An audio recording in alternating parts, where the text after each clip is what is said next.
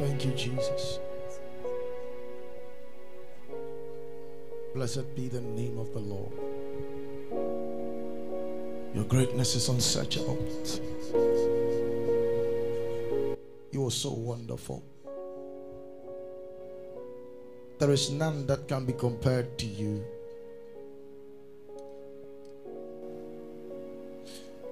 We adore you. Worthy is the Lamb that was slain to receive power, honor, glory, wisdom, riches, and strength. We adore you. You're beautiful. The omnipotent, omnipresent, omniscient God. Unchangeable, self-existent, the eternal one. The faithful God, merciful God, the gracious, ever-loving Father. We hallow you. This morning we are here to draw from the nectar of the gospel. Let that sweetness mingle with our lives. Inscribe your word on the tablets of our hearts, and let this message come not only in word but in power and in the Holy Ghost and in much assurance. And your name will be glorified. Thank you that you have filled us with the spirit of wisdom and revelation in the knowledge of you, that the eyes of understanding is enlightened, and we know what is the hope of your calling, and we please you in every way and walk worthy of you, and we bear fruit in every good work. Thank you, Father, in Jesus' name. Amen. Can you celebrate Jesus with a shout of glory?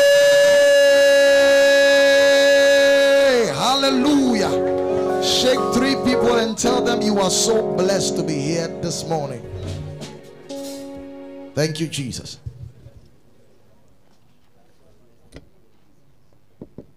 You may be seated. Thank you, Holy Spirit. We bless you, Jesus. Thank you, Jesus.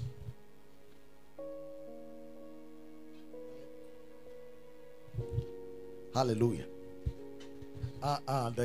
The class this morning is too low. Praise the Lord. Thank you, Jesus. We want to appreciate the presence of Mr. and Mrs. Kujiku.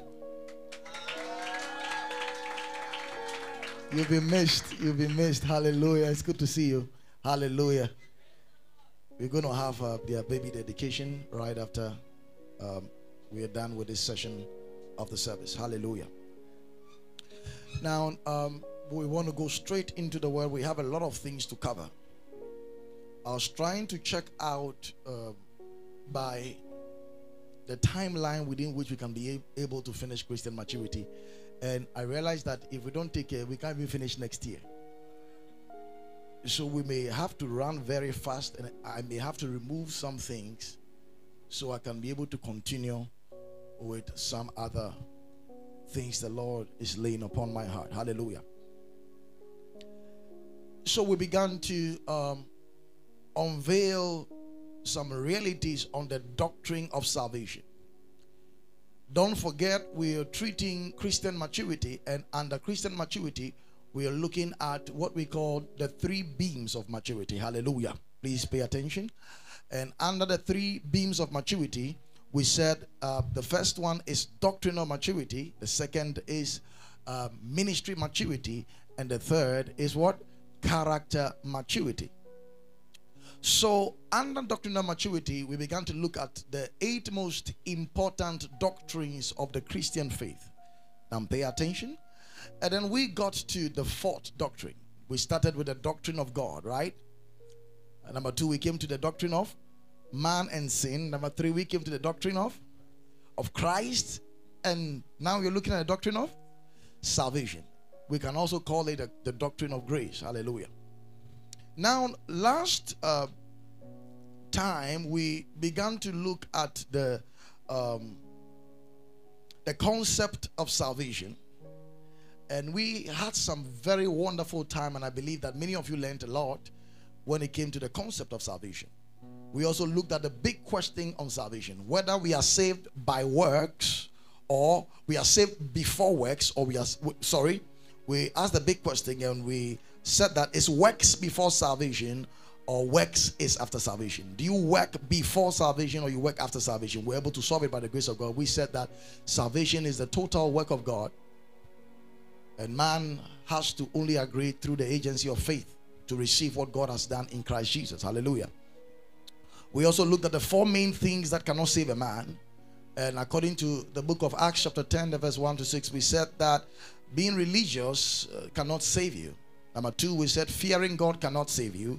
Number 3, we said giving cannot save you. Number 4, we said praying cannot save you, because there are a lot of unbelievers who pray, who give, who do some good things, who act religious. But the only way that a man can be saved is when the man puts his confidence, absolute trust in what Jesus Christ has done for him from the cross to the throne. Hallelujah. And today, quickly, we want to look at the content of salvation. If we have time today, I should be able to cover also the assurance of salvation. These are very basic truths that Christians must arm themselves with if they want to go far in their relationship with God. The content of salvation. We looked at the doctrine of salvation. We looked at the concept of salvation. I think we also looked at the necessity of salvation and the scope of salvation. So quickly today we are looking at the content of salvation. And I believe that you'll be so blessed this morning. In Jesus' name, amen. All right, please make sure the seats are very, very filled before some sit in the overflow room. So please make sure the whole seats are filled. All right, so when we speak of the content of salvation, we're also speaking about the ingredients of salvation. Many a time when we hear the word salvation, we just think it's just a word that means you are saved. Praise God. But we want to look at its content. What ingredients make salvation salvation? And you all know that the ingredients of food is what makes the food nice. Am I lying? Because without the right ingredients, the food will not taste the way you want it to taste. Am I lying? We also need to know that the content of a product makes the product attractive. When someone is selling a product, you always want to know what is in the product. What content, what does the product carry that makes the product sellable? Praise God. So we want to explain some contents of salvation so you can be able to appreciate what you have. The word salvation is a very generic word. Very, very broad. And we also need to understand that it has other subsets which we want to look at. The subsets of salvation. The best example of salvation, the content of salvation, which can be explained to you, is that of buying a laptop. Are you following this? Now, when you go to the shop to buy a laptop, can someone tell me a few of the contents in a laptop? I can give you one. I know there is a CPU, right? Okay. What else? A motherboard. RAM. What else? It has a keyboard. What? ROM. Okay. What? A chip. Okay. What else? The screen. Okay, it has a mouse, internally built mouse. What else?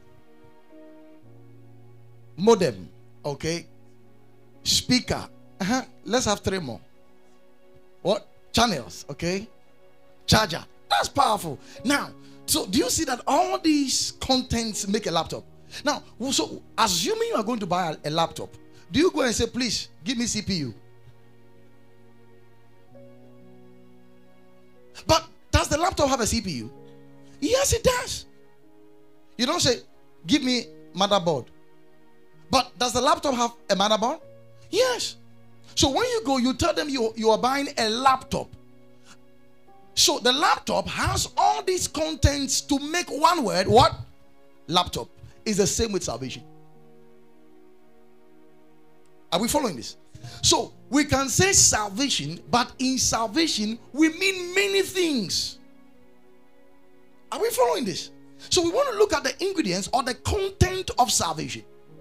So when you buy the laptop home and you want to dismantle the parts to know the various parts in the laptop, that's where you find the motherboard, the CPU, the memory, the all the parts that you just mentioned. So likewise, we now have salvation. It is in dismantling the parts of salvation that we get to realize multifaceted dimensions and content of salvation, which gives us a rich understanding of what we have in Christ Jesus. Are we following this? So now, the first content of salvation, which every child of God needs to understand, is number one, what we call forgiveness.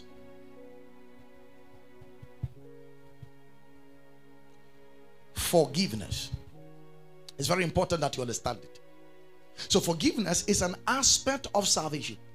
So when we are saved, we also say you are forgiven. Please, are you following this? So now quickly, let me just explain it. What is forgiveness? Forgiveness is God's gracious act of kindness. Forgiveness is God's gracious act of kindness, whereby He freely pardons and restores sinners unto Himself. Forgiveness is God's gracious act of kindness. So what we are trying to say is that forgiveness is an act of grace. It's also an act of God's kindness and goodness, whereby He freely, that means you don't pay for it. Why? Because He paid for it. He freely pardons and restores one who is guilty or a sinner or one who has sinned unto Himself. Are we following this? Forgiveness is also a system where the claims held legally against a man is cancelled. It's a system where the claims held against a man legally is cancelled. So there is a claim legally held against you. This is what you have done. It's a legal matter. It's held against you. But forgiveness says it is cancelled. Please, are we following that? So it's a system whereby what? Claims legally held against a man is cancelled. So when a man is saved, we are also saying that the man's legal claims that should deserve punishment is removed from there. And in the New Testament, when you read the epistles, you're going to notice that one of the contents of salvation is forgiveness. Colossians chapter 2, the verse 13.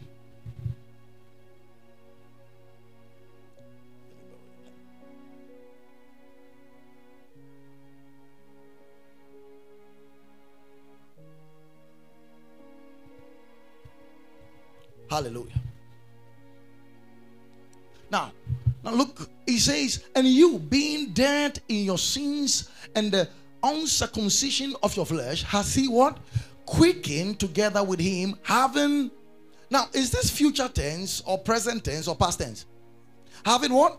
Forgiven you all trespasses. How many of them? All.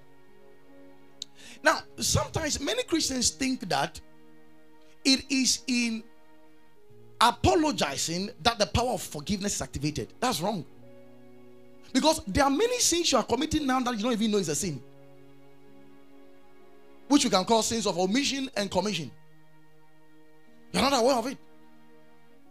So if God is going to wait for you to confess every sin before He forgives you, there's trouble for you. So God in Christ did a great work. And one of that aspect of the work is forgiving you in Christ. Legal claims held against you is cancelled. Now, I've done a full series on forgiveness. When you go to the podcast, you can learn more. So I'm not going to talk more about that. A song which says, I love that man of Galilee. For he has done so very much for me. He has forgiven me all my sins and has put the Holy Ghost in me. I love that man of Galilee. It's a simple song. I love that man of Galilee. He has done so very much for me. For he has done so very much for me. It's your appreciation song to the Lord. He has forgiven me all my sins and put the Holy Ghost in me. I love that man of Galilee. For the last time, I love that man. I love that man. Can you sing it, everybody? Of Galilee.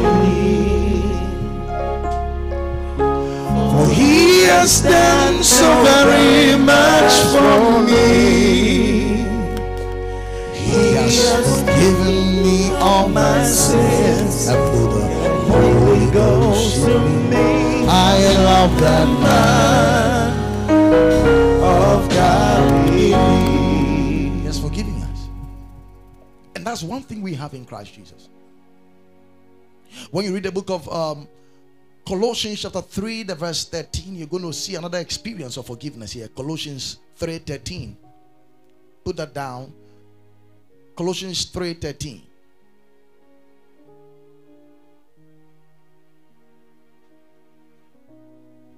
Now the Bible says, forbearing one another and forgiving one another, if any man have a quarrel against any, even as Christ what? Forgave you, so also do ye. That means forgiveness is something that we have in Christ Jesus.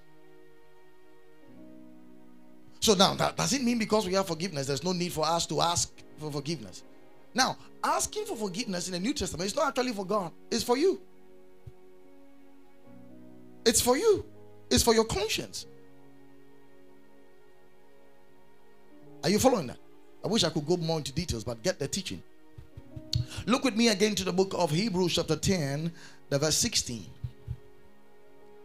Now the Bible says, this is the covenant that I will make with them after those days, saith the Lord. Now follow that. He says, I will put my laws into their heart, and in their minds will I write them. Next verse. He says, and their, now we're going to read that together loudly. 1, 2, go.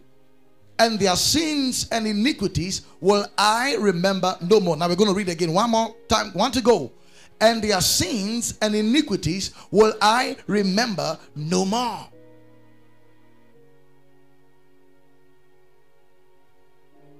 Glory to God. So we have forgiveness in Christ. Tell somebody, I have forgiveness in Christ Jesus. Hallelujah. Every Christian must know this. Now we quickly want to look at the second aspect of salvation, which we call redemption. Redemption.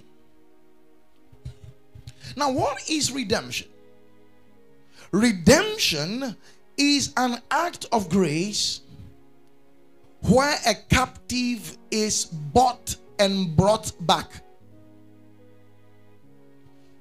Redemption is an act of grace where a captive is bought and brought back at a price. It's an act of grace whereby a captive is bought and brought back at a price.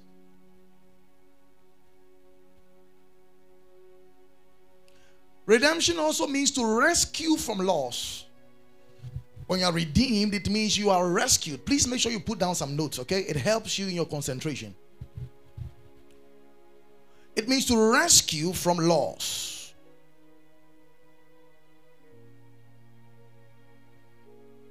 Now, an example of redemption is the experience of Israel in Egypt. Now, Israel was in captivity in Egypt. Pharaoh was their master. God sent Moses to bring Israel out of captivity. Now, that act whereby Israel was brought out of captivity is called what? Redemption.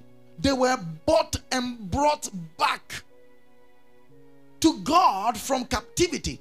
Now, and the price that was paid was the blood of the firstborn, or the blood of a lamb. Are we following that? So when you are redeemed, you are bought and you are brought back. There is a ransom, there's a price that is paid to redeem you or to bring you out of captivity.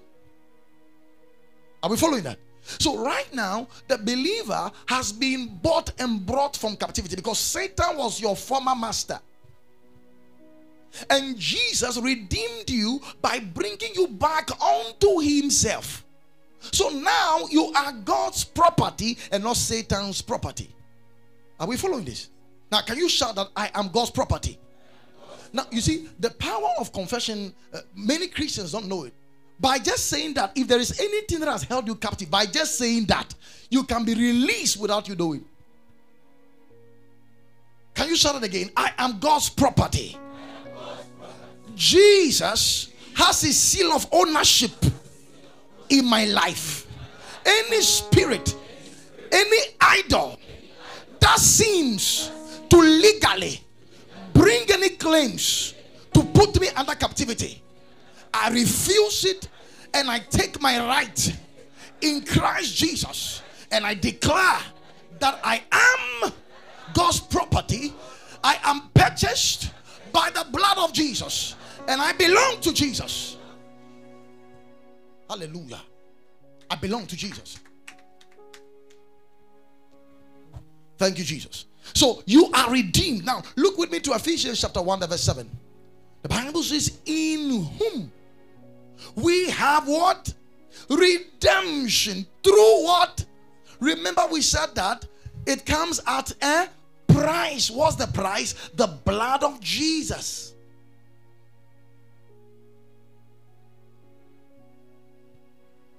Hallelujah.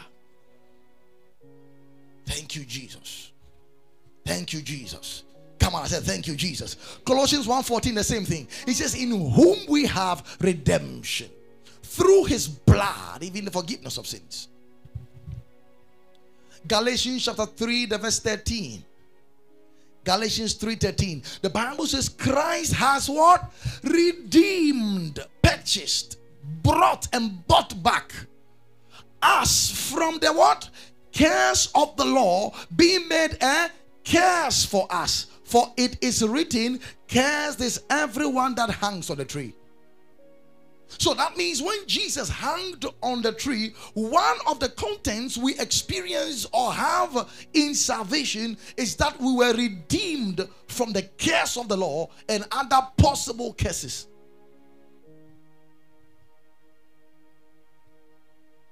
Praise God.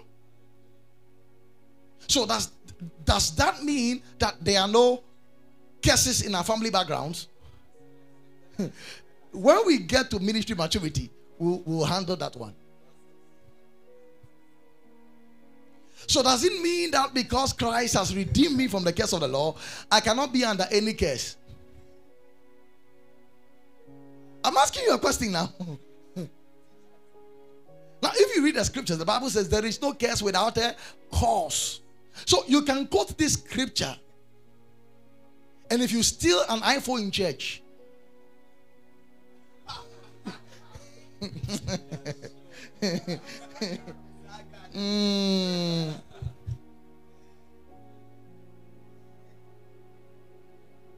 Hallelujah.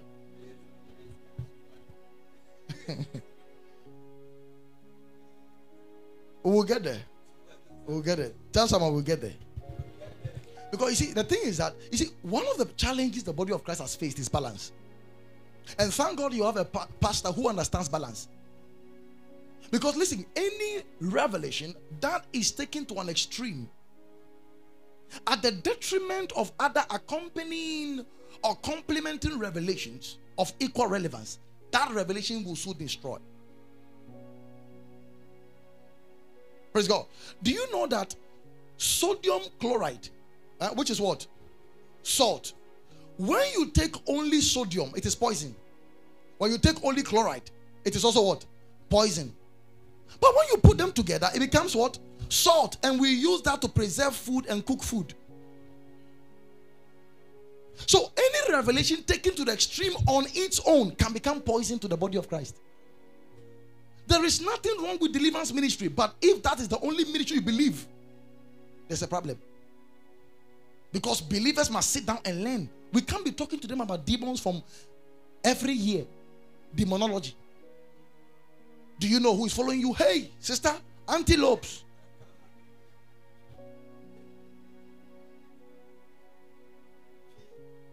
If everything is coming from a family house, you can't grow in Christ. Please, are you following what I'm saying? So there is nothing wrong with that, but there must be a balance. So there are people who believe that because of new creation realities, that means there are no family history things that needs to be dealt with. And let me tell you, some of these people are suffering, they are not mentioning it. I'm a prophet by the grace of God, so I have dealt with different cases over the years of that ministry. Serious cases, legal cases, and the people are quoting, I am a new creation in Christ, but something is wrong.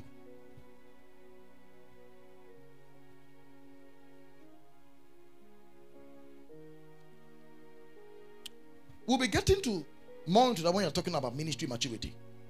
So just hang on. Tell somebody, hang on. Number 3, now quickly, we want to look at righteousness or justification.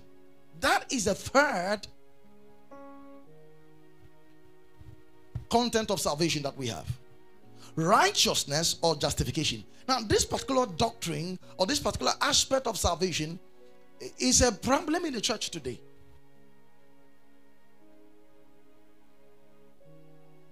In the Old Testament, a man was called righteous when he fully obeyed the law. Please, this is a very important thing you understand. And unfortunately, nobody could fully obey the law. But when you check the Bible carefully, there were men who were called righteous by God. So question, under what standard did God judge them by righteousness? One of them was Abraham. And when you check the book of Genesis 14 from the verse 6, the Bible says, and Abraham believed God and it was accredited to him for righteousness. So even the righteousness that some of the saints were called in the Old Testament was a righteousness that came by faith. If by the standard of the law, David would never have been qualified to be called a righteous man. Because David broke all the 10 commandments. Now I'm telling you something serious. You can go and do your research. He committed adultery. He lied. He bore false witness. He murdered. We can go through all the 10. That once he committed, he broke all the 10 commandments. I did a research on it. All the 10. Yet he was a man after God's own heart. God's own heart.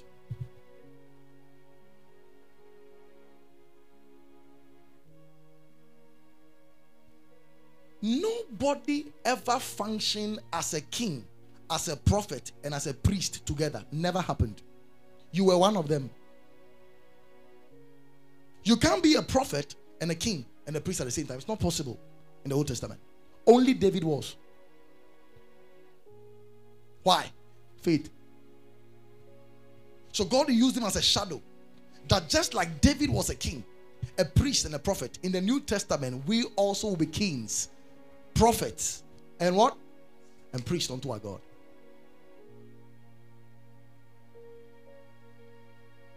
Praise God. So what is righteousness? Righteousness or justification is an act of grace where God declares us righteous apart from our works.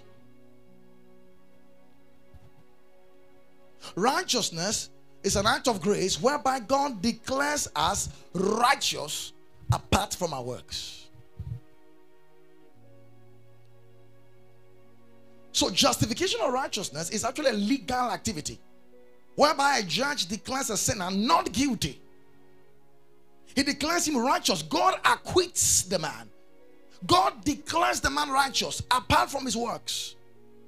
That's righteousness.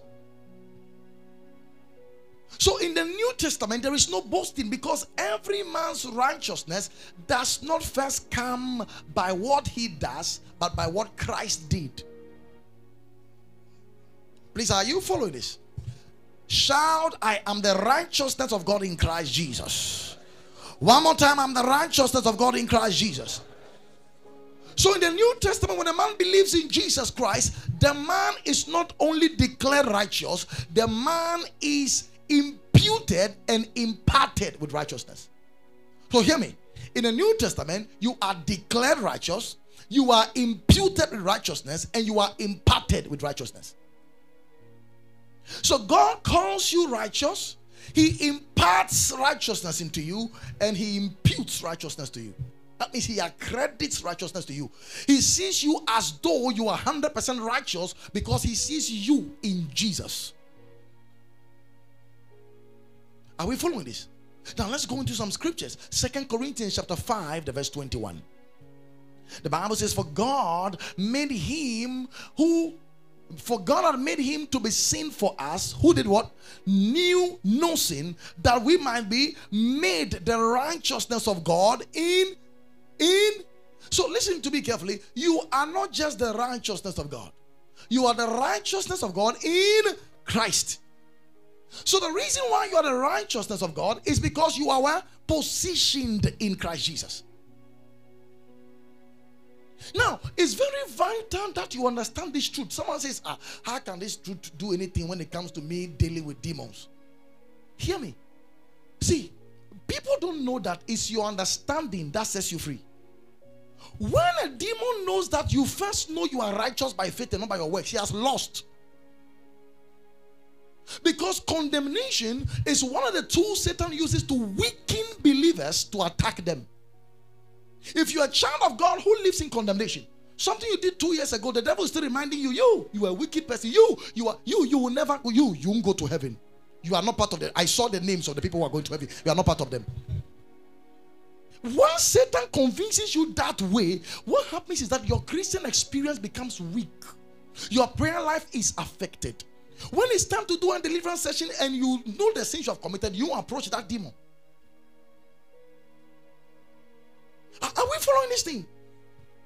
So it is very vital that we understand this position that we have in Christ, so that the day Satan says, you come to cast me out, do you know the sins you have committed? You tell him, listen, I came here by the righteousness of Jesus.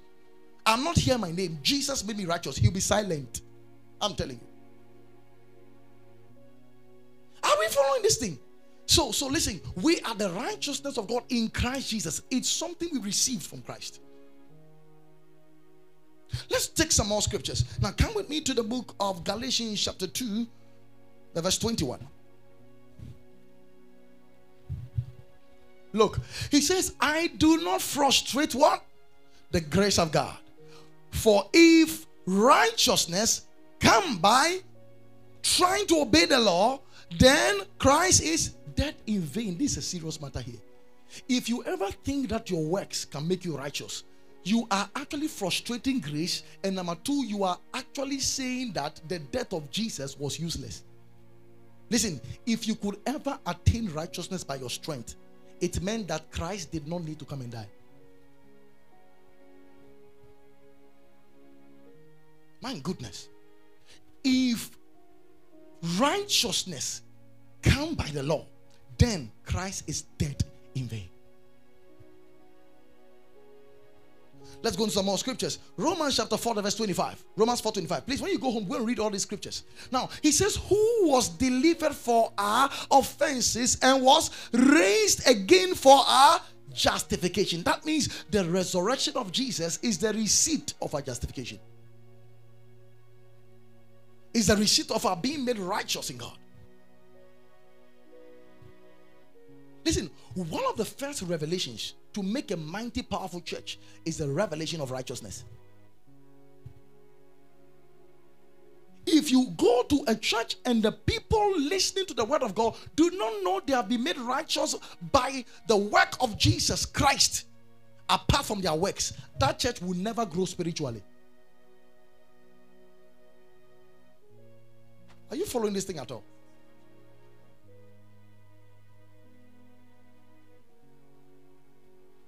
Knowing that you are the righteousness of God in Christ Jesus is the first step to spiritual growth. which means that a child of God can never grow spiritually without first knowing he has been made righteous through the redemptive work of Jesus. Let's get some few more scriptures. Romans chapter 5, verse 1. Quickly. Romans 5:1. Now the Bible says, therefore, being what? Justified. The word justify means to be acquitted, to make righteous, to declare righteous. He says, being justified by faith, we have peace with God.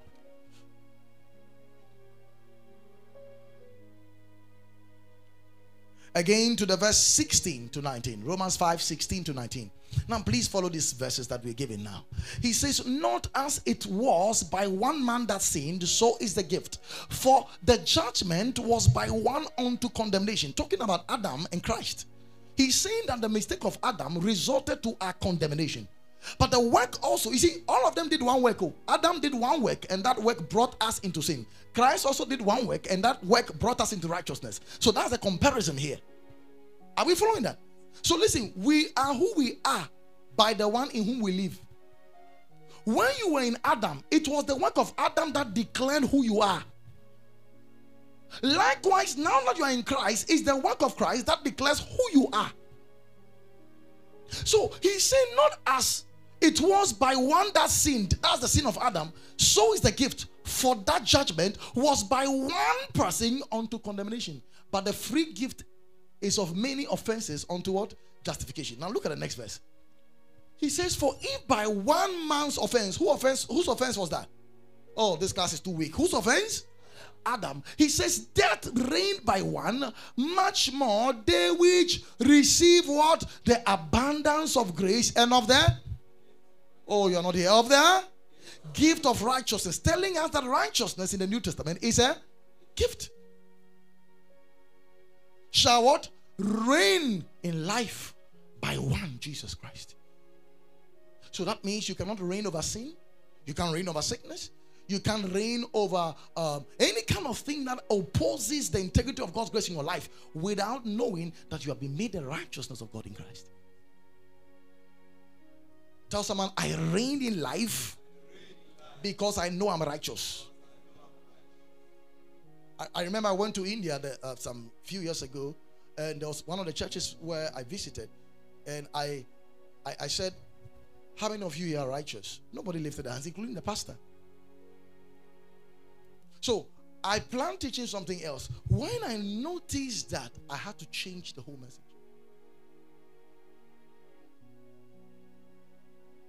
Listen, if you don't know that you have been made righteous by the work of Jesus Christ, I'm sorry for you. Very, very sorry for you. Now look at the verse 18. Look, he says, therefore, as by what? One, as by the offense of one, judgment came upon how many people? All men unto condemnation. Even so, by the righteousness of one, what came? The free gift came upon all men unto justification of life. The verse 19. He says, for as by one man's disobedience, what happened? Many were made sinners. So by the obedience, not your, oh my goodness. Listen, the disobedience of Adam made you a disobedient man. So every disobedience you reflect is as a result of the disobedient Adam reflected in your life. So he's saying, so by the obedience of Jesus, he humbled himself and became obedient unto death, even the death of the cross. So the cross was an act of Christ's obedience. Just like the eating of the apple was actually an act of disobedience on Adam's part. He says, so of one shall what? Many be made righteous. So now question. Whose obedience makes you righteous? Your obedience or Christ's obedience? Can we celebrate Jesus for what he has done for us?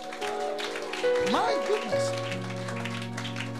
Let me tell you something. Listen, when we teach these things like this, the angels are super excited.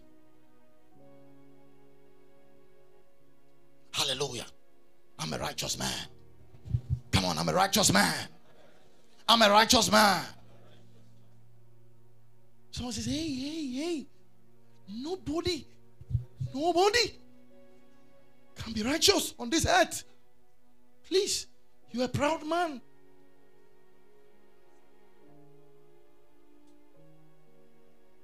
It's either we go by scripture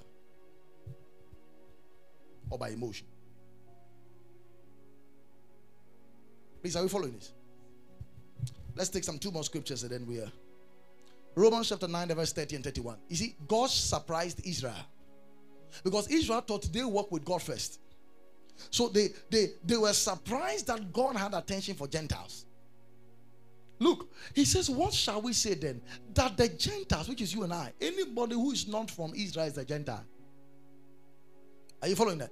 So, which followed not after righteousness have what? Attained to righteousness. Even the righteousness which is of faith. Which is of? Your righteousness is of faith. It's not of your works.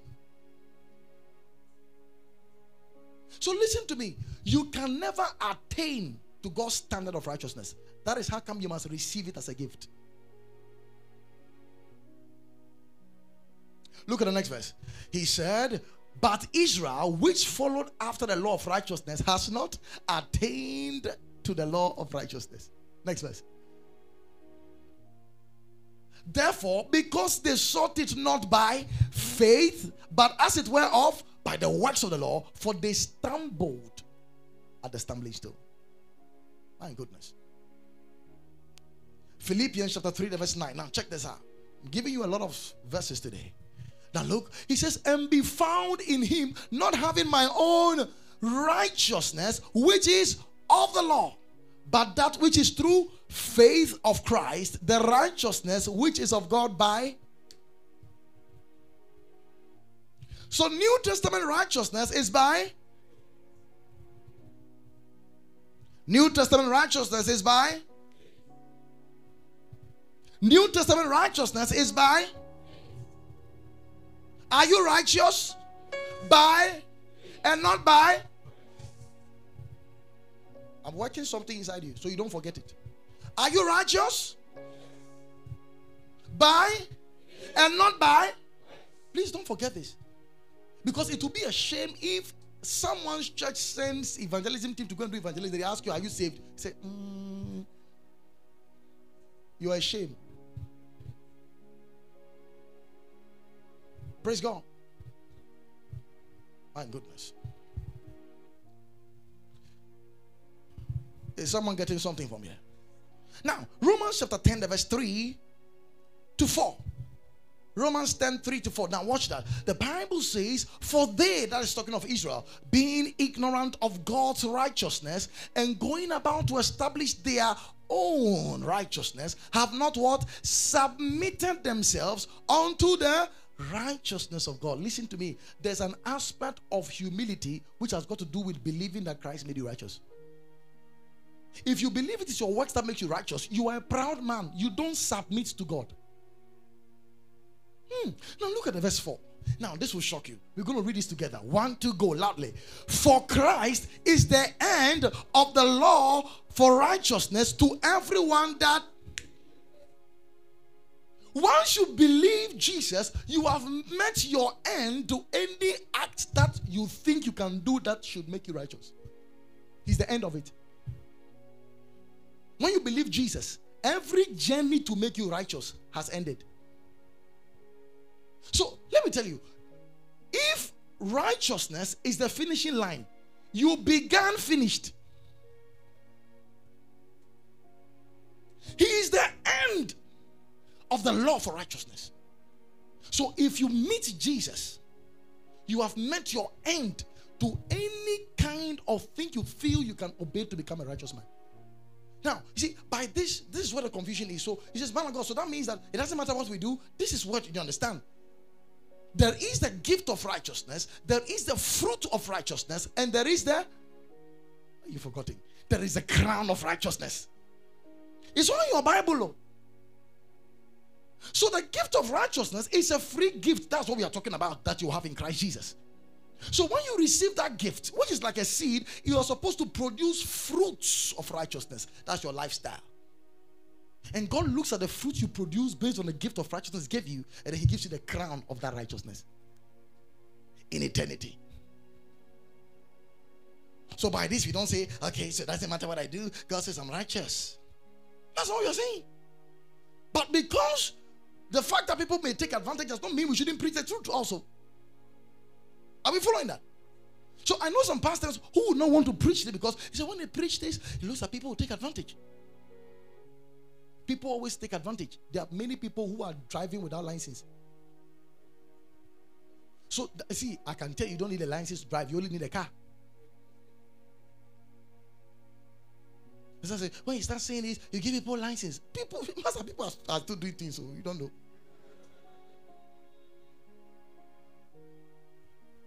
See, in churches where people are preaching law, shower draws. People are still sitting there. People are still getting pregnant there.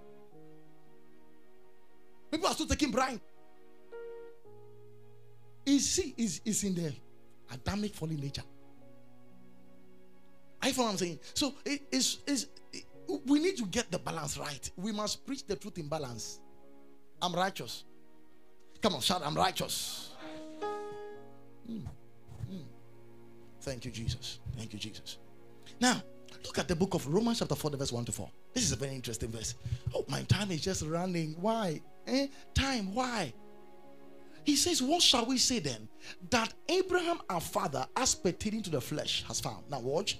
He says, for if Abraham were justified by works, he had whereof to glory, but not before God. Look at the next verse. He says, for what saith the scripture? Abraham did what? Believed God. Now, where can we find this? In the book of Genesis 15:6. Now, we want to come back. We're going to come back to Romans 4:3. Come with me to Genesis 15:6. Now, the Bible says God promised Abraham a son, and Abraham did what? He believed God, and God counted it to him for righteousness. Now, what Abraham had was a type. Now, do you know that God promised Abraham a son? A what? A son. And Abraham believed in the son that God promised. And his faith in the son qualified him by being counted what? Righteous. In the New Testament, we also believe in. Interesting. And by faith in the Son of God, Jesus Christ, God accredits righteousness to us. So back to Romans chapter 4, verse 3. Now watch that. The Bible says Abraham believed God and it was counted to him for righteousness. Next verse. He says, now to him that worketh is the reward not reckoned of grace but of debt. Debt. Now what does it mean? Now, man of God, so why are you working? So he's working at the bank. So, man of God, if you work for 21 days, what are you expecting? Because the company is owing you. So, if the company gives him salary, is he an act of grace? Why? Because he worked for it. That's what the Bible is saying. Now, to him that worketh, that means you're trying to do something good to get it. He says the reward is not reckoned of grace. It's not a gracious gift. If you work 21 days, they give you salary, don't say it's free. It's not free. But of debts the company owes you, right? Now look at the next verse. He says, but him, to him that what?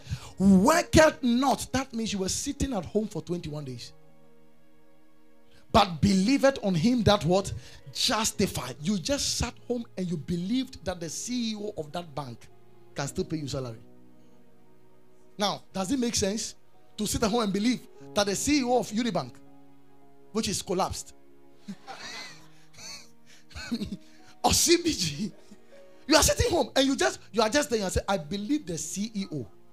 I don't know how. I don't know he can do it. But the man is so rich that I believe he can be so gracious to me that at the end of 21 days, I'll be home and then he will present an envelope to me. Now, is that one salary? It's a what? It's a gift. The Bible is saying to him that worketh, but believeth on him that what? Justifieth the ungodly. His faith is counted for.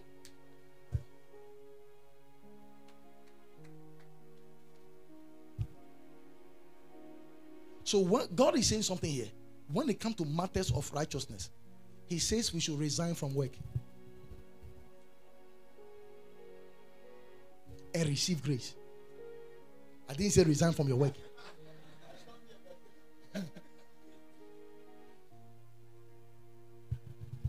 Hallelujah.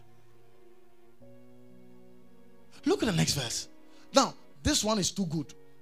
David looked into the prophetic future, and the Bible says, even as David also what?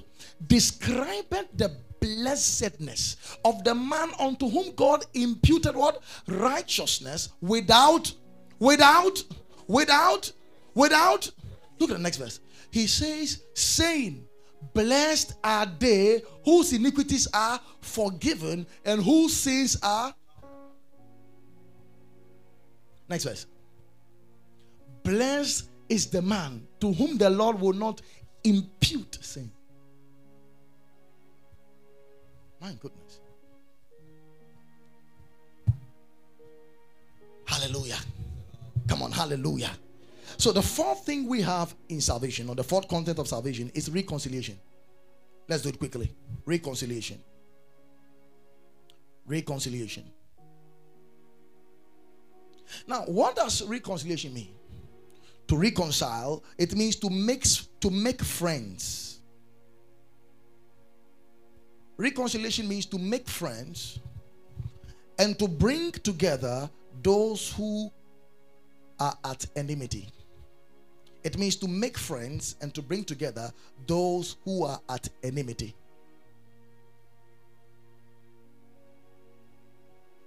That's reconciliation. So if two people at loggerheads, you're fighting or having a quarrel, and then someone comes in between and gets them back together to become friends, they've been what? Reconciled. Now, secondly, reconciliation, or to reconcile, means to bridge the gap. That means there was a distance between you and the person, and someone bridged the gap by bringing you together, so there's no more barrier. So the idea of reconciliation was that sin separated man, for your iniquities have separated you from your God. Jesus, the Son, through the cross, came to die for our sins, to take sin out of the way, so the Son can bridge the gap and bring man together. So Jesus Christ actually became the meeting place between God and man. In 2 Corinthians chapter 5, verse 18, watch that. He says, all things are of God, who has reconciled, bridged the gap, made friends again, to himself by Christ Jesus, and has given to us the ministry of reconciliation. Now look at the next verse. He says, to wit that God was in Christ, reconciling the world to himself, not imputing their trespasses to them, and has committed unto us the word of reconciliation.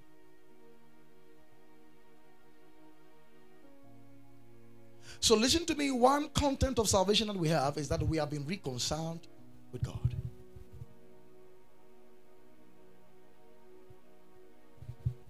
Number 5, sanctification. Sanctification. Now, what is sanctification? Sanctification is an act of grace whereby God purifies and makes us holy. It's an act of what? Grace, whereby God purifies us and makes us holy. So when we say you have been sanctified, it means it's God's act of grace whereby he purifies you and makes you holy. 1 Corinthians chapter 1, verse 30. 1 Corinthians 1:30, 30. The Bible says, but of him are ye in Christ Jesus, who of God is made unto us wisdom and righteousness and sanctification. So Christ is your sanctification. 1 Corinthians chapter 6, verse 11. I love this verse too much. He says, and such were some of you, but you are washed, but you are sanctified, but you are justified in what? the name of the Lord Jesus and by the Spirit of God. Now, can we say this together? I am washed, I am sanctified, and I am justified in the name of Jesus Christ, and not in my name, and by the Spirit of God. My goodness. Hebrews chapter 10, the verse 10. If your study teacher is dead, you say Hebrews. He says, by the which will we are sanctified through your offering, through the offering of whose body? Jesus Christ. How many times? Once for all. Hear me carefully. You are not made holy by the offering of your body to God. You are made holy by the offering of the body of Jesus to God. Did you hear that? So now the Bible says, present your bodies as a living sacrifice. It is something we do after salvation. We present our bodies because Jesus first presented his body to make us holy. Are you seeing that? So we offer our bodies on the ground of Jesus offering his body. Look at the verse 14. The verse 14, quickly. He says, for by how many offerings? One offering he has perfected forever them that are sanctified. Past tense. I'm sanctified. Hebrews 10:22. He says, let us draw near with a true heart in full assurance of faith, having our hearts sprinkled from an evil conscience and our bodies, this is speaking of our spiritual bodies, washed with pure water. Pure water. Ice water. Hallelujah. Quickly, number 6. Let's do it quickly. Deliverance.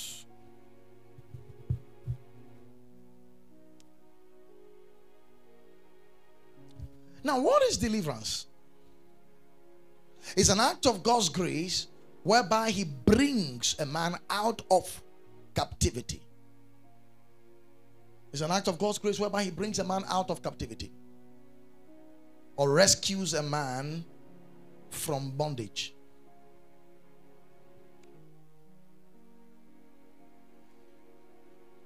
Colossians 1:13.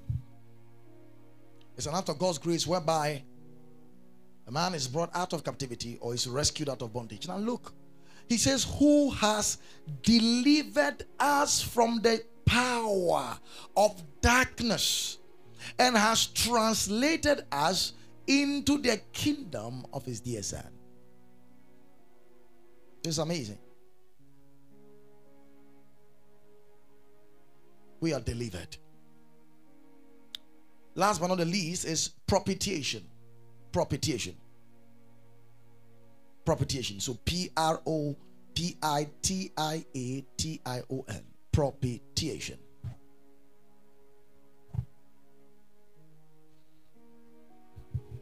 Now, the word propitiation simply means to appease. It means to appease. That means one has wrath and is supposed to do something righteously, legally. And something is done to appease the person. That's propitiation. Now, it also means the offering of a gift or sacrifice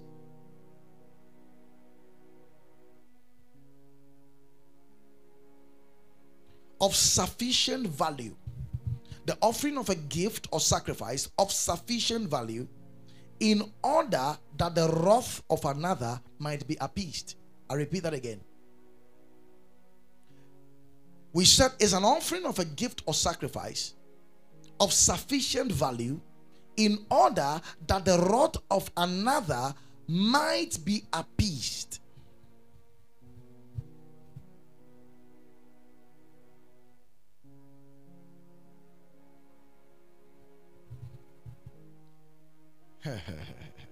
First John chapter 2, the verse 2.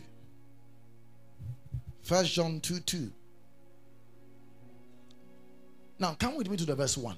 Now, watch this. The Bible says, my little children, these things write I unto you, that ye sin not. If any man sin, we have an advocate with the Father, Jesus Christ the righteous. Look at the next verse. He says, and he is the what? What? Propitiation. Here it means he is the atoning victim. He was victimized to appease God's wrath so that God can accept you. So Jesus became the atoning victim for our sins.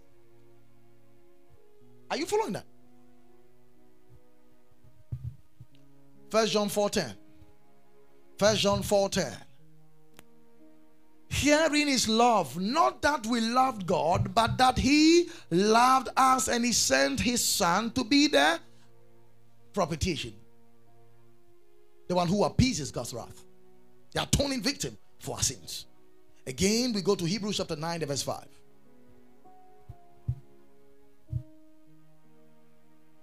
No, sorry. Romans 3:25.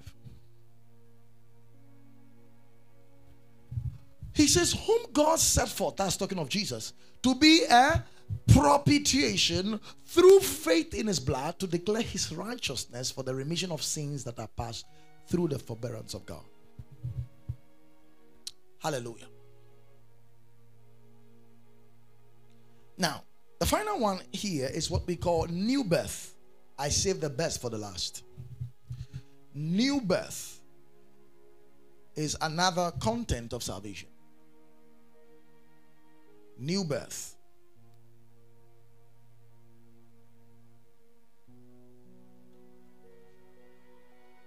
Now, what does it mean to be born again? To be born again actually is from two Greek words, ginao and anothem. Born means ginao. Again means anothem. Are you following that? The word born, which is ginao, in Greek means to begin. It means what? To begin something. Or to birth. To begin or to birth. The word anothem means from the top. It means from the top. Or above. So born again simply means to begin from the top. That's the meaning of born again. You are beginning a new life from heaven. That's the simple definition of born again. Ginao, anothem. Ginao, to begin, anothem, from the top. So to be born again means to be born from above.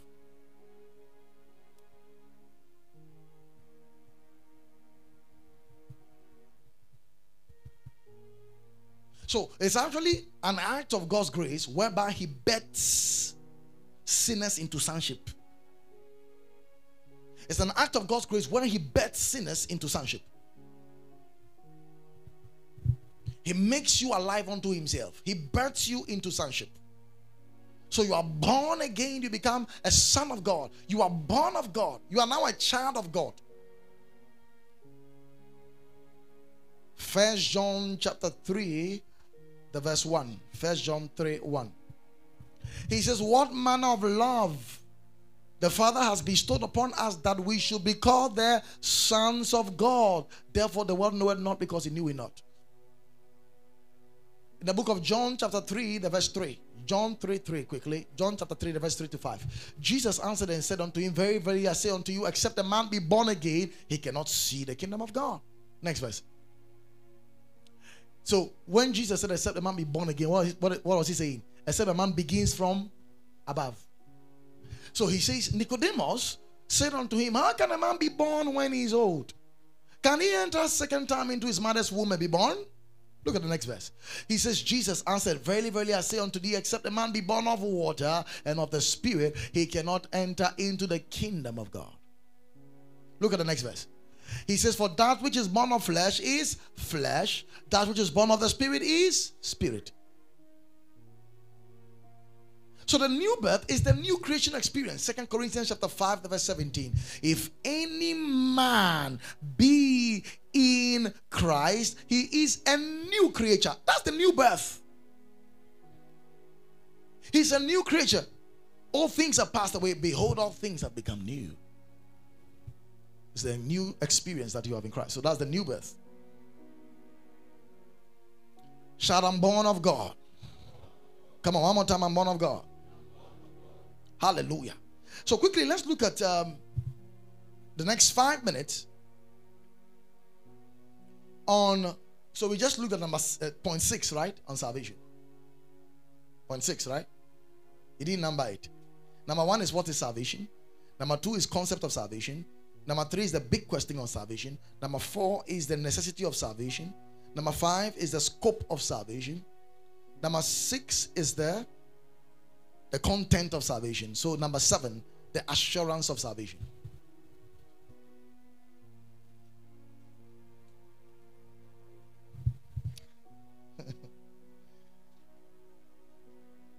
Hallelujah.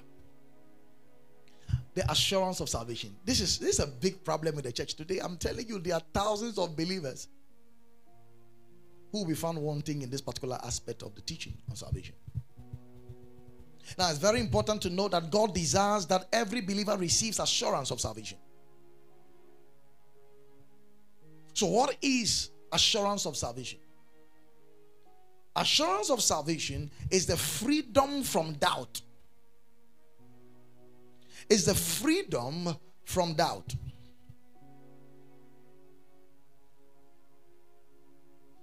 So once you are doubting your salvation, that means you simply don't have what? Assurance.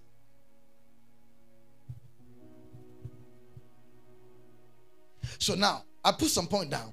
All true believers are saved, but not all true believers are assured of their salvation. All true believers are saved, but not all true believers are assured. So out of every 10 believers, about 8 of them are not assured of their salvation. And that's a big problem. A very, very big problem. Assurance of salvation. So now quickly we want to continue. Assurance of salvation is the firmness of mind. Please, this is a very important point. Assurance of salvation is the firmness of mind. Firmness of mind, confidence. To make sure or certain. To make sure or certain. It's a state of having security or guarantee of one's salvation. So assurance is the firmness of mind, confidence, to make sure or certain, a state of having security or being guaranteed of one's salvation.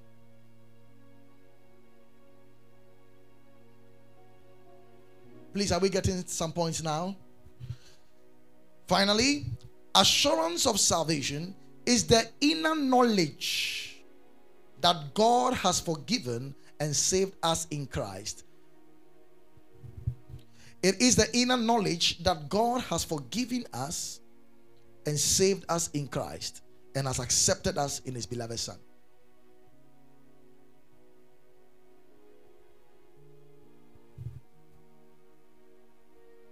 Assurance of salvation is the inner knowledge that God has forgiven us and saved us in Christ and has accepted us into His beloved Son. Now, Scripture teaches us that every believer should have assurance of salvation, that he's accepted before God. And one of the preachers of assurance of salvation was Apostle Paul. He spoke about full assurance. When you read the book of 1 Thessalonians chapter 1, the verse 5, Paul spoke about assurance. Now look, he says, for our gospel came not to you in word only, but also in power and in the Holy Ghost and in much assurance. So the purpose of preaching is to make people assured. Assured. 2 Timothy 1:12.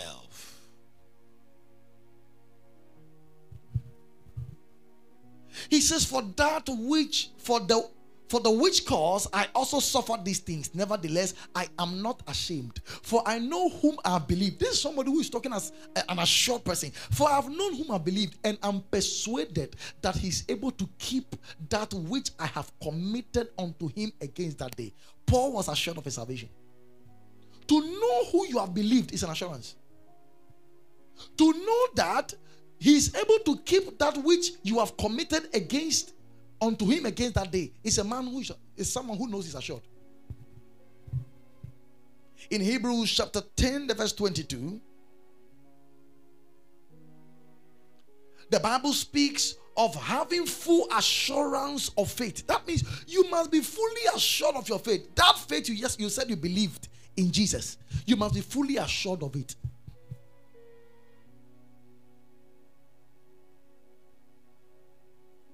Colossians 2:2. Colossians 2:2. He says that their hearts might be what? Comforted, being knit together in love, unto all riches of what? Full assurance of understanding. So you see, assurance is always linked to understanding, because if you don't have understanding, you can't be assured. That's why we teach. Understanding brings assurance. It brings assurance. So if you're somebody who is not assured of your salvation, it means you lack understanding. You can only be assured of what you understand.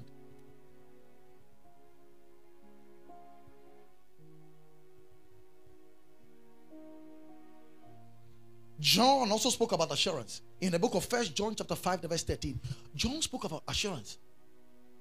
If you are here sitting here listening to me and you are not sure of your salvation, there's a problem. We have to solve the problem today. Look, the Bible says, these things are written unto you that believe on the name of the Son of God, that you may know that you have eternal life, that you are saved, that ye may believe on the name of the Son of God. He says you must know that you have eternal life. Of certainty. Peter also taught on assurance. In 2 Peter 1:10, he spoke about assurance. So almost all the key apostles spoke about assurance. So you cannot be a Christian for 10 years and you're not sure of your salvation. That's a big problem. Are you a Christian? Look, he says, wherefore, rather, brethren, give diligence to make your calling and election what? Sure. Sure. NIV. Look, he says, NIV version of the same verse. Look at NIV. He says, therefore, my brothers, be all the more eager to make your calling and election what? Sure. Give that to me in NLT. He says, dear brothers and sisters, work hard to prove that you are really among those God has called and chosen. Look at Amplified version. He says, because of this, brethren, be all the more solicitous and eager to make sure, to ratify, to strengthen and to make steadfast your calling and election. So you must be sure of your calling, your election in Christ. You must be well grounded and assured of it. You cannot be a Christian for 15 years and you are not sure of your salvation. What did you learn all these 15 years?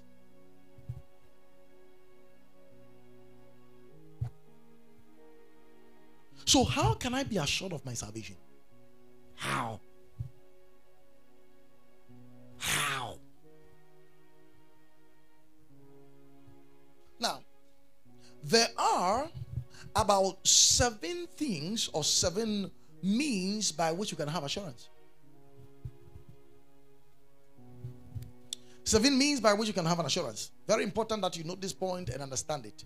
Number 1, the deity of Christ. Number 1 is the deity of Christ. That's the first means of assurance. The Godhood of Jesus Christ. So what gives me assurance that I can be sure of my salvation? Because Jesus is God, the deity of Christ. So considering the attributes of God, we know God is omnipotent, omnipresent, unchangeable, and we know Jesus is God. Right? So by the deity of God, considering God's attribute, we can trust that we are truly saved when we put our confidence in Christ. Because we know not because Jesus is God, whatever he does is eternal and divine. He can't lie. So the deity of Jesus Christ is an assurance for us because he is divine and whatever he does is eternal. God will never change his mind. So that's my first assurance, that Jesus is God. He's not just a man, he's God. Are you following that? Now look with me to the book of 1 John chapter 5, the verse 20. 1 John 5:20. 1 John 5:20. Now look, the Bible says, and we know that the Son of God is come and has given us an understanding that we may know him that is true, and we are in him that is true, even in his Son Jesus Christ. This is the true God and eternal life.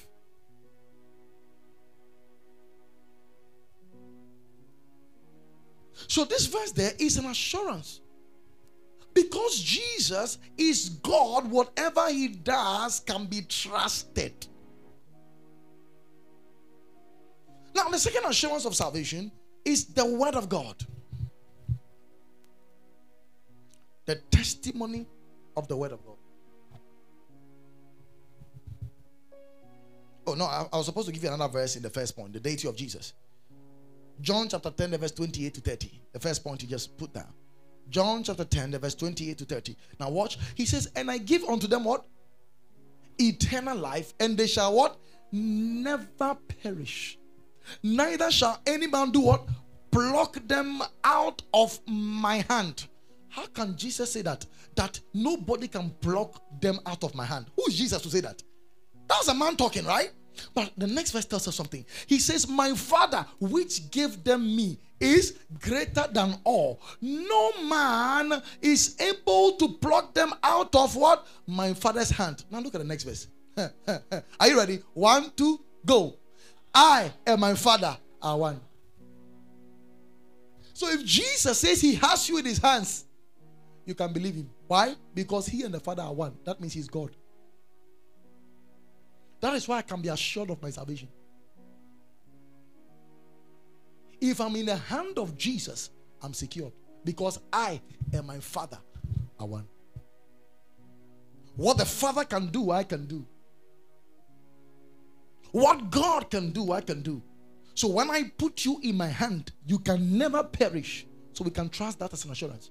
I'm in him.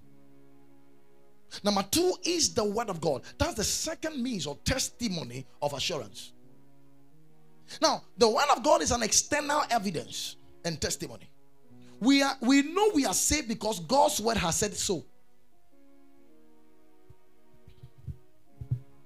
So what we are trying to say is that salvation is not a feeling. It's not a feeling, it's a knowing. You ask some baby Christian, how do you know I'm saved? I had goosebumps all over me when I was in that meeting. And the goosebumps, I began to cry. And I was weeping, I was emotional. I felt the presence of God all around me. So the day the goosebump goes, or the enveloping of the love of God, the day you don't feel it, what happens to your salvation then? So it's very important to know that salvation is not a feeling. We don't feel saved. We know we are saved. And where from the knowledge? The word of God. And I can give you several verses. Now let's take one of them. Now the first verse here is 1 John chapter 5, the verse 13.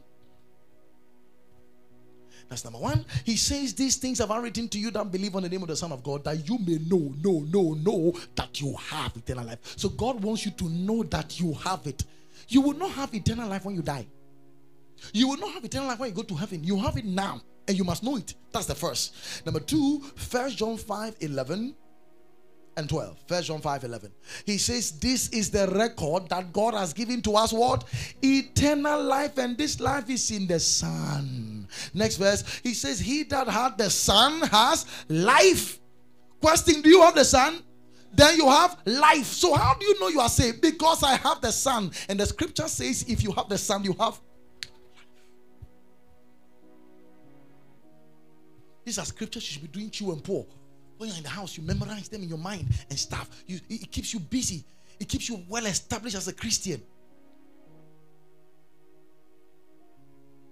1 John 5, the verse 1 and 2. Whosoever believeth that Jesus is the Son of Jesus is the Christ is born of God. So if you believe that Jesus Christ is the Son, you are born of God immediately. That's what God's word says. John 3:30. John 3:30. John 3:30. No, John 3:16. For God so loved the world that he gave his only begotten Son, that whosoever believeth in him should not perish but have everlasting life. That's what God's word says. John chapter 5, the verse 24. John 5:24. It says, verily, verily, I say unto you, he that heareth my word and believeth on him that sent me has everlasting life, and shall not come into condemnation, but is passed from death to life.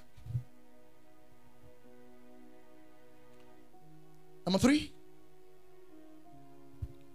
is the witness of faith. Your third assurance is the witness of faith. How are you sure of your salvation? Because I believed. So number 1, the deity of Jesus. Number 2, the word of God said so. And number 3, my faith. My faith. I believe in Jesus. So that you believed in Jesus Christ and what he did on the cross is the assurance of your salvation. Romans chapter 10, the verse 9 and 10. Romans 10, the Bible says that if you shall confess with your mouth the Lord Jesus and believe in thine heart that God hath raised him from the dead, thou shalt be saved. In verse 10, he says, for with the heart one, that's what? Believes unto righteousness.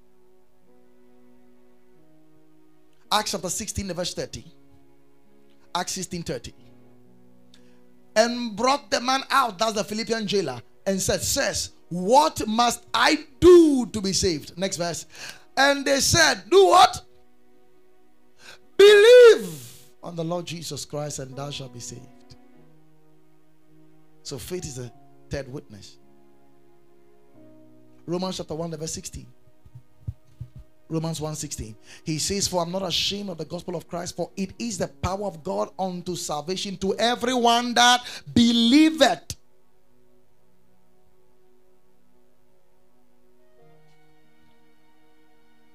Second Timothy chapter 3, verse 15.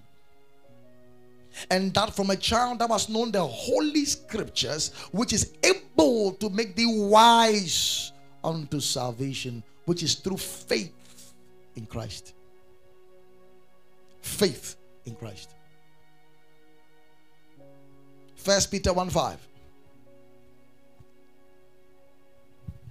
We are kept by the power of God through faith unto salvation.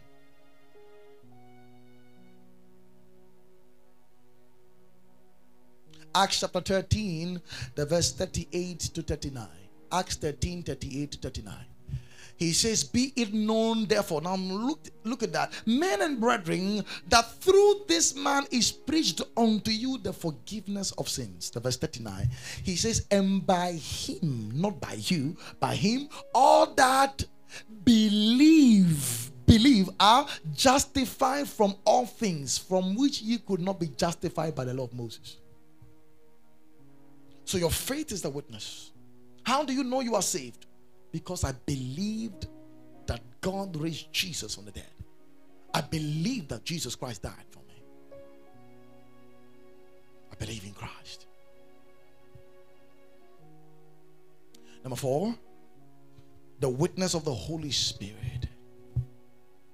The witness of the Holy Spirit. The witness of the Holy Spirit.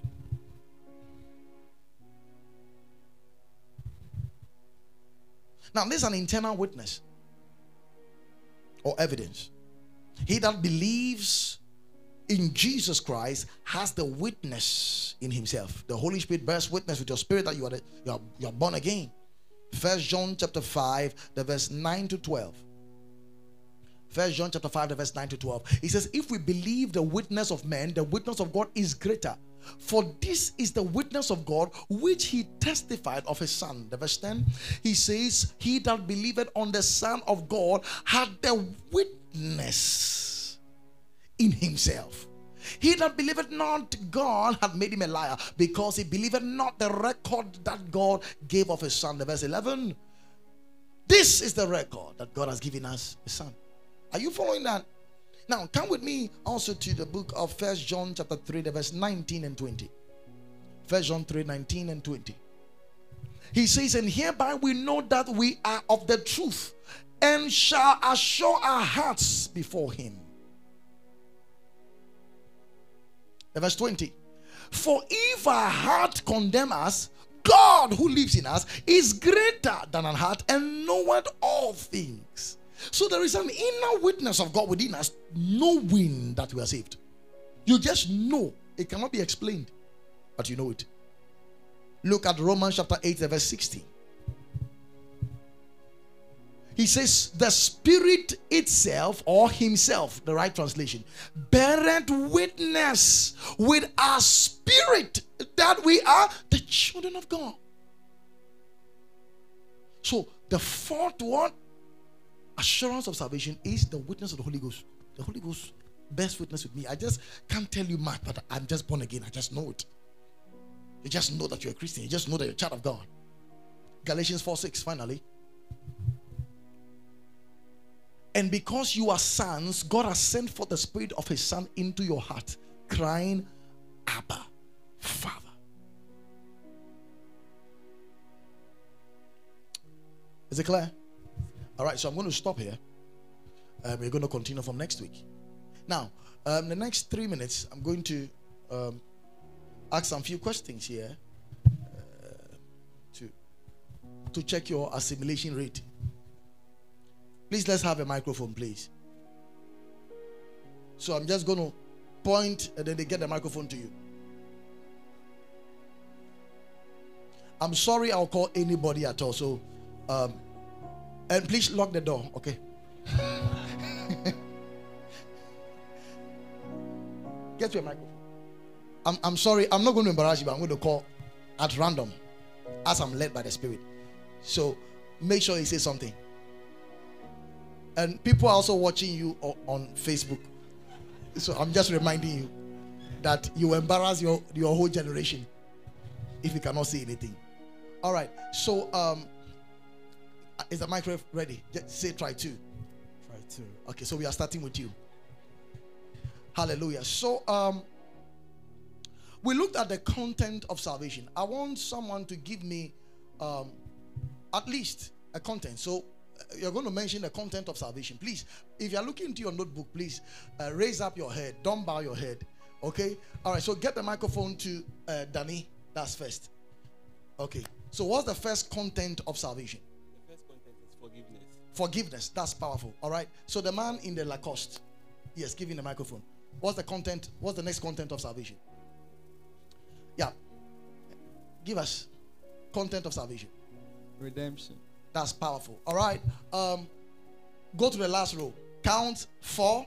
No, count 5. Righteousness. Sixth person. Reconciliation. Consolation. Reconciliation. What? Reconciliation. Reconciliation. All right. So count the next 2 from there. Okay. Okay, I'm sure you were not here by then. Okay, so we'll forgive you. You experience forgiveness as part of the content. All right, so this might be a long time I saw you at church. So you just give us one. Yes. Sanctification. Sanctification. That's very powerful. Count 2 again. 1, 2. Yeah. Deliverance. All right. The last one. Okay. On your left side, the lady in glasses. Propitiation. That's very powerful. All right, that's good. So hold the microphone. Be on that same lane. Okay, so that's fine. So we want to look at can someone explain to me what forgiveness is? What is forgiveness? Are there people sitting in the overflow? People in the overflow. Okay, that's going to be the last place. All right, so count 5. 1, 2, 3, 4, 5 on that same lane. What is forgiveness? If you can't say it, you just don't worry. Just tell us you don't know. What is forgiveness? I don't know. Okay, that's powerful. All right. So Francis is going to help. Francis, what is forgiveness? You just say how you have understood it. Forgiveness is restoring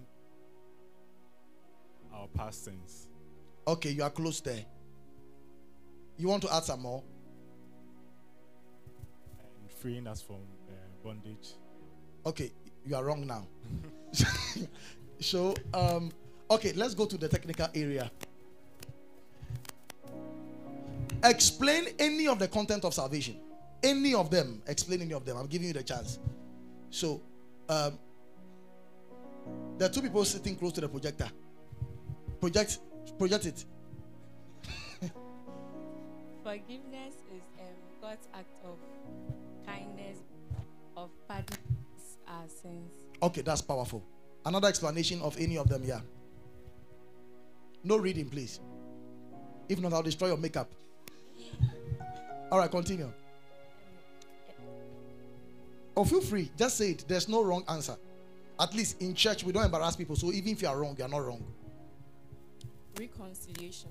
Reconciliation, all right, that's fine. It's an act of God's graciousness whereby He makes us His friends. Okay, that's powerful. All right. Redemption. Okay. That's rescue of loss. That's rescue from loss. All right, that's powerful. Yes, continue. Let's move on order. Sanctification. Okay. Where God purifies us and makes us holy. That's very powerful. I love it. Yes, it's getting juicy now. Ruth, Ade, you are hiding your hair. Open your hair and talk. All right, let's move. Okay, Esther, help us on one of the explanations. You can even repeat. Deliverance. Deliverance, that's powerful. Whereby God brings us out of captivity. That's very powerful. All right. Okay, come forward a bit. Okay, count 4. No, not that. Come forward a bit. This area, you people are free. Come here. Come forward a bit. Come. Stop. Okay. Explain. Someone should explain from that lane what new birth is. New birth. New birth. Okay. So begin from the top. To begin from the top. From above. That's very powerful. Come forward a bit. All right. So, what is assurance of salvation? Yeah. It is the firmness and the inner man feeling that you are saved. Okay, it's the firmness of faith. Okay, that's powerful. Someone should continue from there. What is assurance of salvation? Freedom from doubt. Freedom from doubt. That's very powerful. All right, one person more from there. Being certain of your salvation. Being certain of your salvation. All right, we are done with you. Let's go to the overflow room. I'm glad I can't see your face. So please, overflow room. Please, can someone tell me the first means of being assured of your salvation? Pastor Ben, by the leadings of the Spirit, give the mic to anybody from there.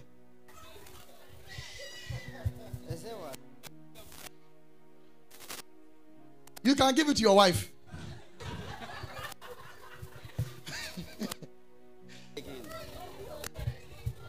Yeah, I'm listening.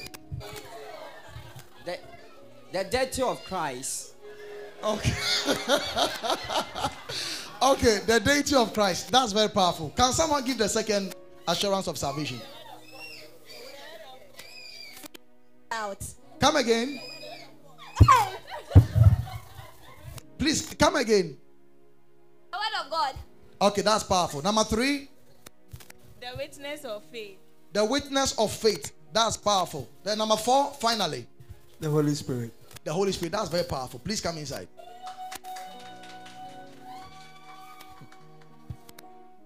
Wow.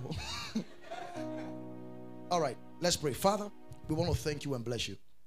We give you honor and adoration for this opportunity you have given to us to share your word. We ask that, Father, by this assurance that we have received in you, we know that our lives will never be the same. We know we have been made righteous. We know we have been redeemed. We know we are forgiven. We know we are justified. We know we are reconciled. We know we have new birth in Christ Jesus. And we know that we have propitiation. Thank you so much that by this understanding you have given to us, we are becoming more and more better Christians in experience with you. We give you praise that our lives are never the same. In Jesus' mighty name. Amen.